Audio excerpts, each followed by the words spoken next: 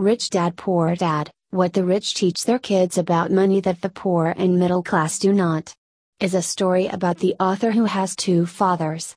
The first was his biological father, his poor dad, and the other was the father of his childhood best friend, Mike, which he considered his rich dad. Both fathers taught the author how to achieve success but with different approaches. It became evident to the author which the father's approach made more financial sense. Throughout the book, the author compares both fathers' principles, ideas, financial practices, and how his real father, the poor but highly educated man, failed against his rich dad in asset building and business insight. The author compares his poor dad to those who are continually scurrying in the rat race, helplessly trapped in a vicious cycle of needing more but never being able to satisfy their dreams of wealth because they lack financial literacy. They spend so much time in school learning about the world's problems but have not acquired valuable lessons about money because it is never taught in school. His rich dad represents the independently wealthy core of society who deliberately takes advantage of corporations' power and their knowledge of tax and accounting, which they manipulate to their advantage. The book's theme reduces to two fundamental concepts: a can-do attitude and fearless entrepreneurship. The author highlights these two concepts by providing multiple examples for each and focusing on the need for financial literacy, how the power of corporations contribute to making the wealthy even wealthier, minding your own business, overcoming obstacles by not fostering laziness, fear, cynicism, and other negative attitudes, and recognizing the characteristics of humans and how their preconceived notions and upbringing hamper their financial freedom goals. The author presents 6 significant lessons which he discusses throughout the book. The rich don't work for money. The importance of financial literacy. Minding your own business. Taxes and corporations. The rich invent money. The need to work to learn and not to work for money. The 10 things people need to know from Rich Dad Poor Dad. Know a little about a lot. Learn something about accounting, investing, markets, the law, sales, marketing, leadership, writing, speaking, and negotiating. An investment in knowledge pays the best interest. For most people, their profession is their income.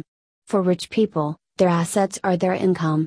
If you want to buy something, you must first generate enough cash flow from assets to cover these expenses. Buy luxuries last, not first. Excess cash flow generated by assets should be reinvested into other assets. Do not only aim for more income but also strive for more assets. Create a corporation to protect your assets and reduce tax expenses. An employee earns money, gets taxed on that money, and then spends what is left. A corporation makes money, spends everything it can, and then gets taxed on what is left. This is the most significant legal loophole that productive use, according to the book. Work to learn, don't work to earn. Find a job where you can learn about stocks, bonds, mutual funds, income generating real estate, and anything which appreciates over time. Do not only buy investments. First, invest in learning about investing. You will become what you study, so choose your study materials carefully. Find people who are the best in their field. Then review and emulate them. Failure inspires winners and defeats losers. When something does not work out the way you planned, let it inspire you to try a different approach. Learn and move on. Be in control of your emotions. Do not let fear or opinions of the general public dictate your actions. When stock prices decline, people run away. However, when the local supermarket has a sale, people buy as much as they can. Surround yourself with people who are smarter than you, and pay them well. Telling yourself, "I can't afford it," shuts down your brain. Asking how I can afford it opens up your brain and triggers your financial genius to develop a creative solution. Listening is more important than talking. Do not always argue and think with your mouth, but instead ask questions and absorb new ideas. Full summary of Rich Dad Poor Dad. Rich Dad, Poor Dad. Robert Kiyosaki and Mike lived in Hawaii when they were both 9-year-old kids. Robert had a poor dad that was a college teacher with plenty of debt. Mike's dad was a wealthy mogul and was the wealthiest guy on the island of Hawaii. Mike's dad gives the boys advice on how to be productive. The first lesson Mike's dad made the boys experience was hatred of the rat race. He was able to achieve this by making the boys work in one of his grocery stores for 3 hours, making 10 cents an hour. Within a few weeks, Robert was tired of being exploited for labor and demanded that he receive a raise. Instead, Mike's father cut his pay and told him to work for free. Eventually, both boys were tired of being underappreciated and unpaid. They met individually with Mike's father. In their meetings with a rich dad, he apologized for lack of pay and offered them either the moral of the lesson or a pay raise. Both boys chose to learn the moral of the experience, while rich dad offered them pay increases. He started at 25 cents, $1, $2, and even $5, which would have been considered a large amount of money for an hourly wage. The boys remained strong with their decision to learn the moral of the lesson. The lesson to get out of the rat race and instead of spending your whole life working to put a little money in your pocket and a bunch of money in someone else's pocket. Out of all the lessons that were taught to the boys, this one was the most important. The rich don't work for money. The author tells his readers to forget the notion that life teaches. He says, the only thing that life does is push you around. This chapter talks about people who are more comfortable playing it safe because they were not taught early to take risks. The author develops the ideas that the poor and the middle class work for money. Fear and greed cause poverty and the importance of using one's emotions versus thinking with emotions. The author also stresses that opportunities in life come and go. The rich recognize them instantly and turn them into gold bullions. Others do not see these opportunities because they're too busy seeking money and security. As the author says, that's all they're going to get. Why teach financial literacy? The story of Robert and Mike continues in the 1990s, and both, now adults, have made incredible leaps and bounds with regards to their finances and their socioeconomic status. Mike was able to take the lesson from his father and apply them to his life. He took control of his father's vast business and increased every aspect of the empire and is currently raising his son to take control of the company once he retires. As for Robert, he was able to retire at the age of 47 with his wife, Kim. At a business meeting at the Edgewater Beach Hotel in Chicago, Charles Schwab, Samuel Insull, Howard Hobson, Iver Kroeger, Leon Fraser, Richard Whitney, Arthur Cotton, Jesse Livermore, and Albert Fall met to talk about different investments and money schemes. 25 years later, a report stated that a vast majority of those extremely wealthy people that met in Chicago either ended up in jail, dead, or penniless. The principal idea to take from these unfortunate entrepreneurs' results is that you need financial literacy to be safe. The idea that was represented with the big 1920s entrepreneurs is still prevalent today, with some of the professional athletes making poor financial decisions and ending up with next to nothing. This specific lesson teaches people not to be wise with your money once you have it, but rather be smart with your money before you have it. According to Robert, there is one rule that can help a person build a strong foundation. Knowing the difference between an asset and a liability, and make sure that you only control assets. Robert believes that financial literacy begins with the working knowledge of accounting. It is essential to know the difference between assets and liabilities. To make these two terms understandable to readers, the author simplifies these two concepts to motivate them to purchase assets to solidify the asset column, while keeping the liabilities to a bare minimum. The author states that poor people remain poor because they do the opposite. They pile up on their liabilities and have zero assets so that their balance sheets and income statements look out of whack. People have to understand that it's not how much they make, but how much they keep according to the author, and this is an essential principle that this chapter focuses on. Mind your own business. In this chapter, the author introduces the concept of real estate investing and uses McDonald's as an example. He points out that McDonald's may not make the best hamburgers globally, but owns the most valuable intersections and streets in America. The author remarks that individuals need to mind their own business if they wish to become financially self-sufficient. They shouldn't mind their employer's business. They should strive for ways to grow their boss and nurture their businesses. The author continues his discussion on building assets. To him, Real assets are anything with value such as stocks, bonds, mutual funds, income-producing real estate, notes, royalties from intellectual property, etc. This chapter also reveals the author's investment preferences, which are real estate and stocks. For real estate, he says he starts small and trades his properties for bigger ones and then delays paying taxes on capital gains. The history of taxes and the power of corporations. The author states that the poor let the big corporations manipulate them, whereas the rich know how to use big corporations. This means that the rich possess the knowledge to use the power of the corporation to protect and enhance their assets. The advantage of a corporation versus that of the individual lies in how corporations pay taxes, according to the author. He makes this point clear. Individuals earn money, pay taxes on that money, and live with what's left. The corporation, on the other hand, earns money, spends everything it can, and is taxed on anything that's left. The author writes that individuals may not be aware of how much they're being manipulated. They work from January to mid-May to enrich the government by paying taxes on their income. In the meantime, the rich are hardly taxed. The author recommends developing one's financial IQ as a way of leaving the routine of daily existence. This is accomplished by gaining knowledge of accounting, investing, understanding the markets, and the law. He says, being ignorant gets you bullying, whereas being informed translates into you have a fighting chance. The rich invent money. In this chapter, the author discusses the importance of education.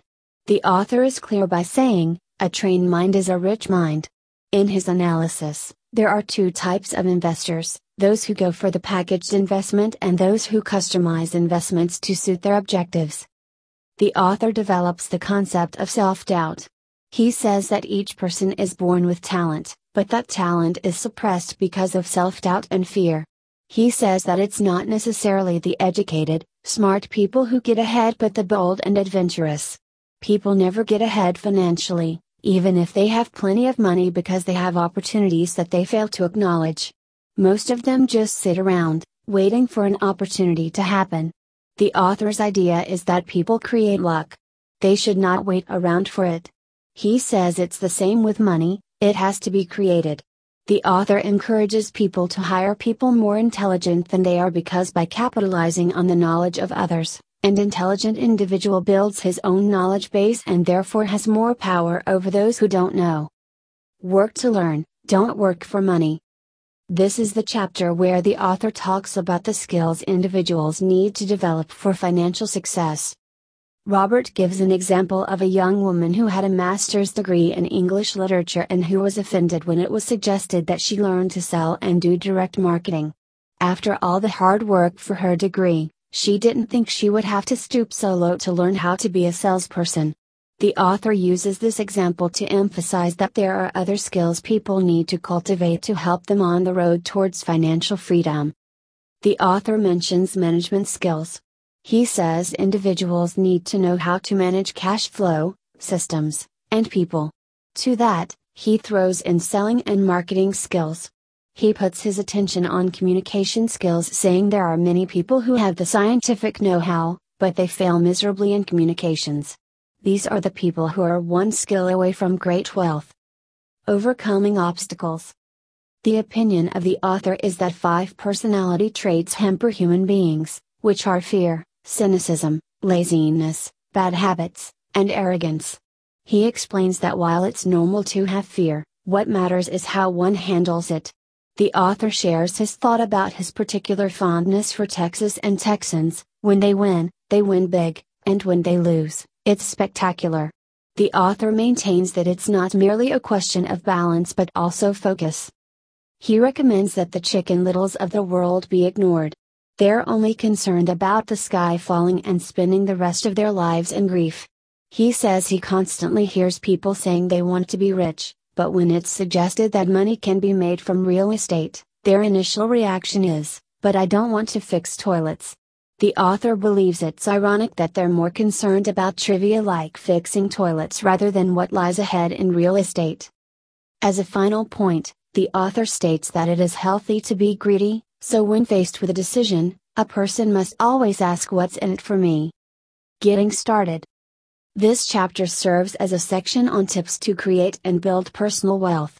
His first tip is, find a reason greater than reality to motivate you. What he means by this is to wake up the financial genius in oneself by empowering the mind. He says that people must have a strong purpose for living. The next tip is to feed the mind. By feeding the mind, the author contends that people acquire the power of choice. The author also advises people to choose friends carefully. He says to avoid people who constantly proclaim that the sky is falling and instead encourages readers to spend time with people who enjoy talking about money because they may have valuable lessons to share. The author also believes that people should study one field, and then go out and learn a new one. Another tip that the author observes most people don't practice is paying yourself first. Even if short of cash, people must pay themselves first. This goes hand in hand with managing three things efficiently: cash flow, people, and personal time. Another tip the author gives is being generous. He thinks it makes a lot of sense to pay one's broker well, as he is an ally and your eyes and ears to the market. The author suggests having heroes. They are indispensable in life because they not only inspire, they also make it seem so easy. They stimulate the human mind into thinking, if they can do it, why can't I? Teach, and you shall receive is another tip that the author shares. There are powers in this world that are much smarter than we are. You can get there on your own, but it's easier with the help of the powers that be. All you need to be is generous with what you have, and the powers will be generous with you. Still, want more? Here are some to-dos. This chapter is sort of an additive to the previous chapter. It gives readers additional tips to help them reach for financial rewards.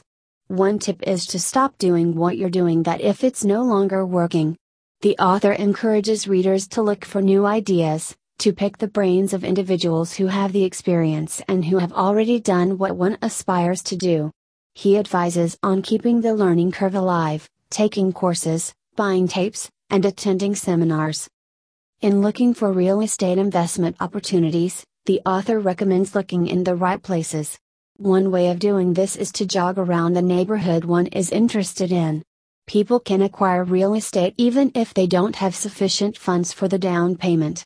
In fact, with a bit of cleverness, the author says people can even make money with no capital. Personal insights. In my opinion, I think the author is a talented con artist.